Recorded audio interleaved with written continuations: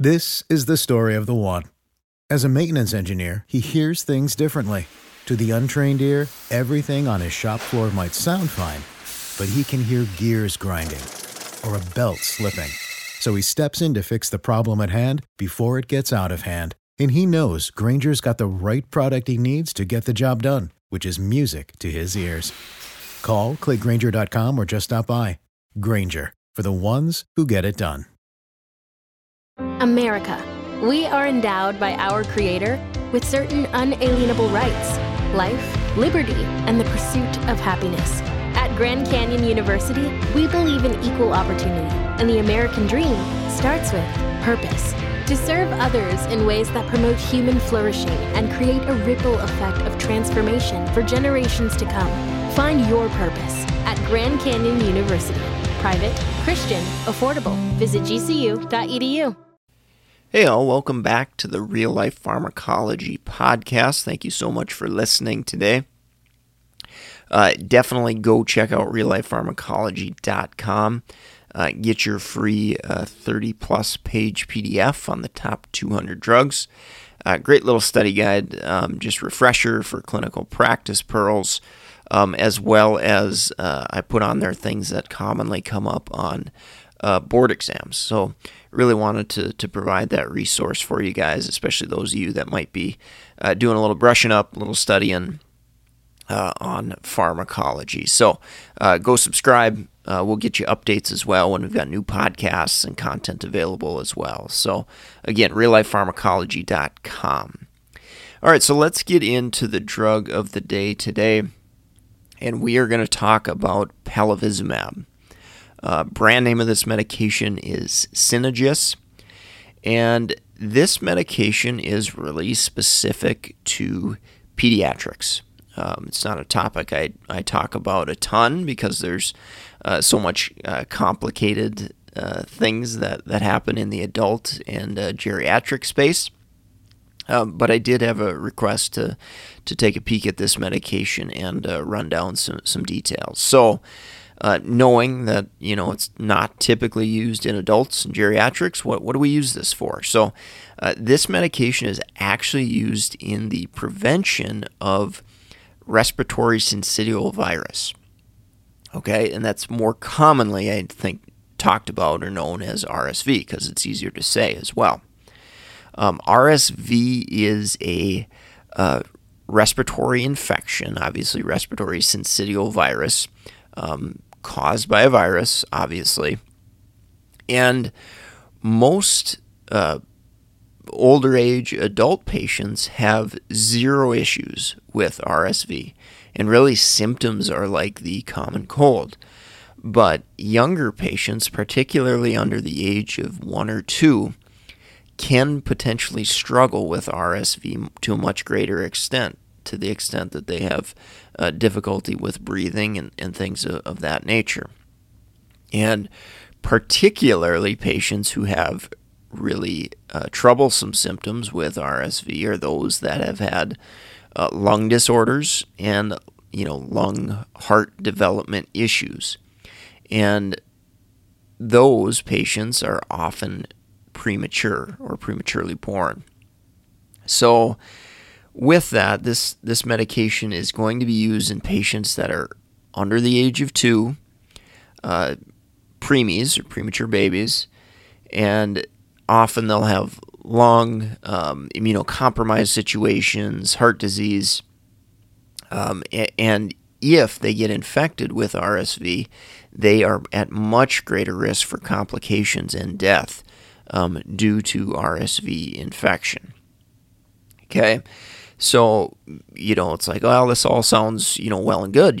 Why don't we use this for all patients under the age of 2? Well, there is a substantial cost component associated with this medication. I'll talk about that a little bit later. But this medication, in suppressing that RSV infection, it does so by essentially, binding up and neutralizing or blocking the action of RSV and preventing it from replicating and growing. And we use this palivizumab, or this drug, preventatively to lower that risk of significant infection.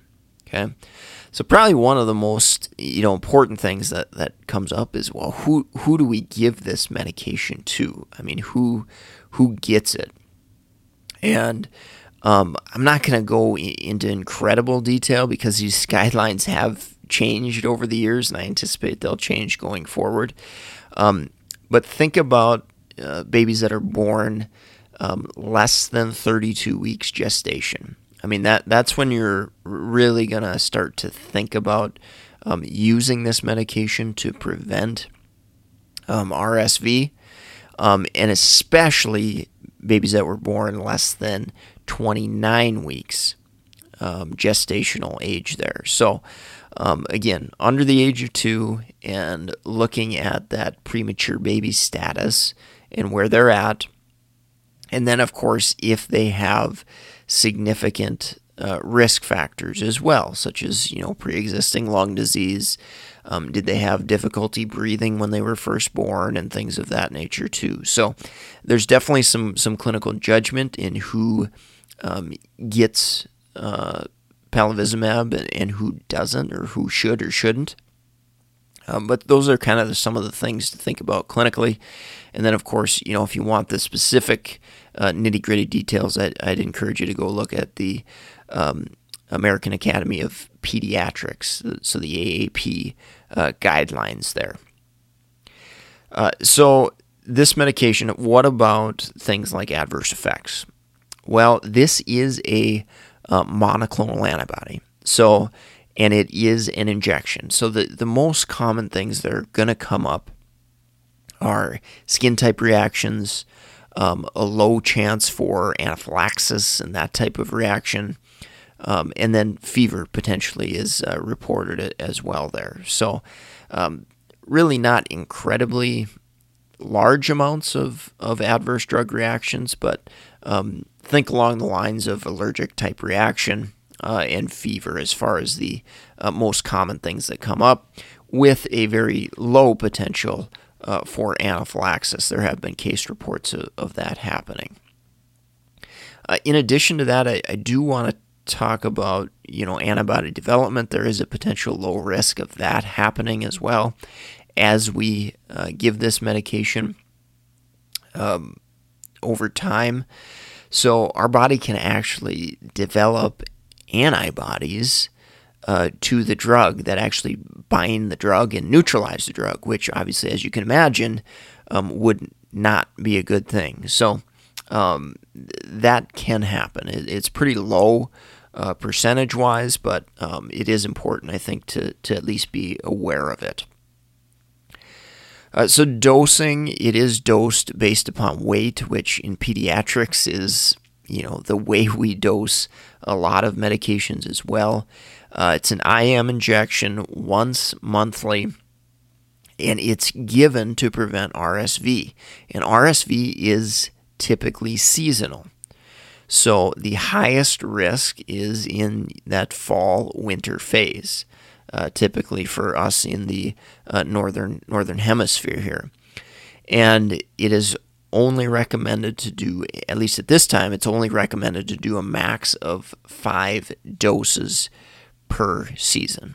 Okay, so those are important couple of things to remember, making sure that we have that appropriate stop date on that palivizumab.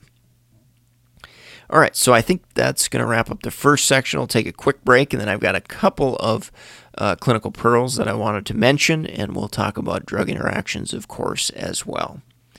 If you're in the market for Pharmacist Board certification study material, such as ambulatory care, pharmacotherapy, geriatrics, or medication therapy management, definitely go check out meded101.com/store for entire packages of content, from practice questions to webinars, recorded lectures. We've got all sorts of content to help prepare you to pass your exam.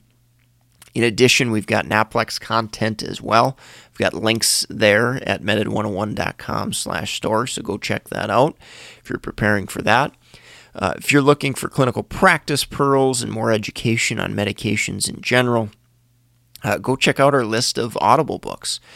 you can get your first Audible book absolutely for free.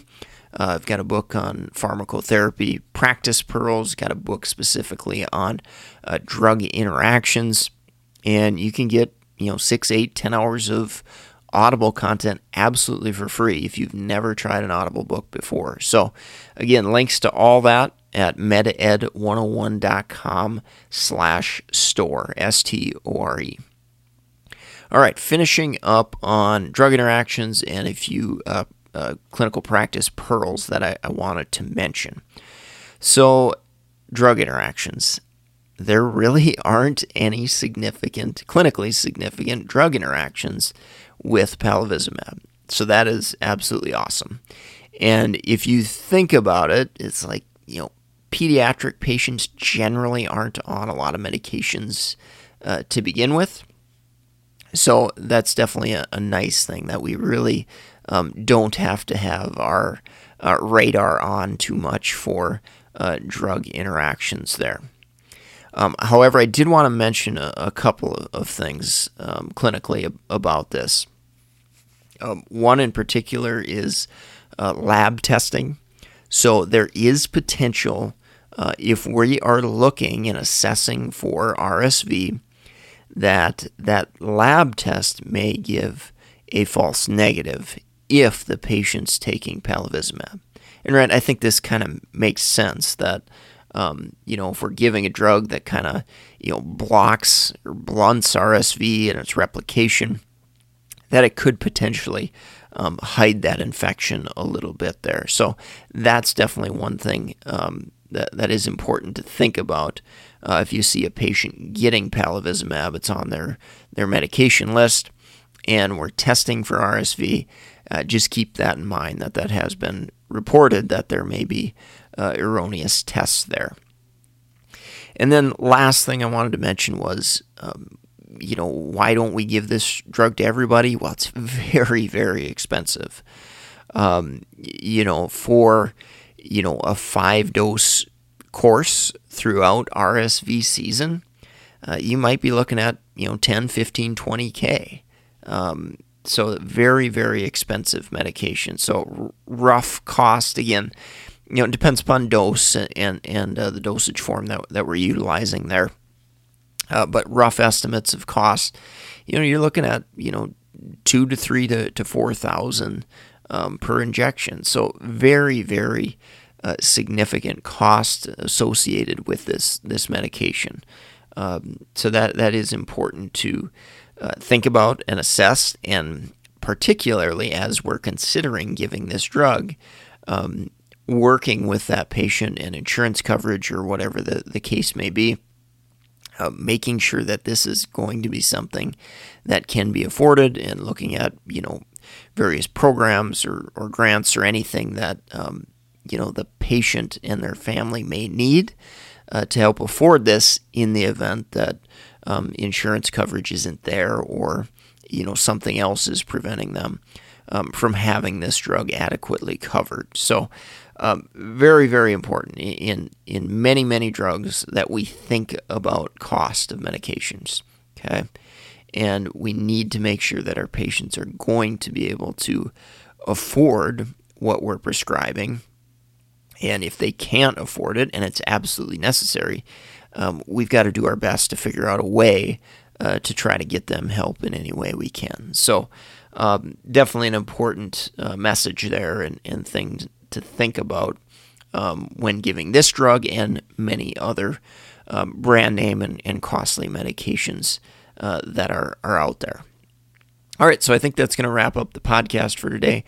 Thank you so much for listening. Hopefully you picked up a few practice pearls and brushed up on some education today. Leave us a rating review on iTunes if you enjoyed the podcast. Share it with a colleague, friend, and students that you may have worked with, things like that. So thanks again. Take care, and I hope you have a great rest of your day. This is the story of the one. As a maintenance engineer, he hears things differently. To the untrained ear, everything on his shop floor might sound fine, but he can hear gears grinding or a belt slipping. So he steps in to fix the problem at hand before it gets out of hand. And he knows Granger's got the right product he needs to get the job done, which is music to his ears. Call, click Grainger.com, or just stop by. Grainger, for the ones who get it done.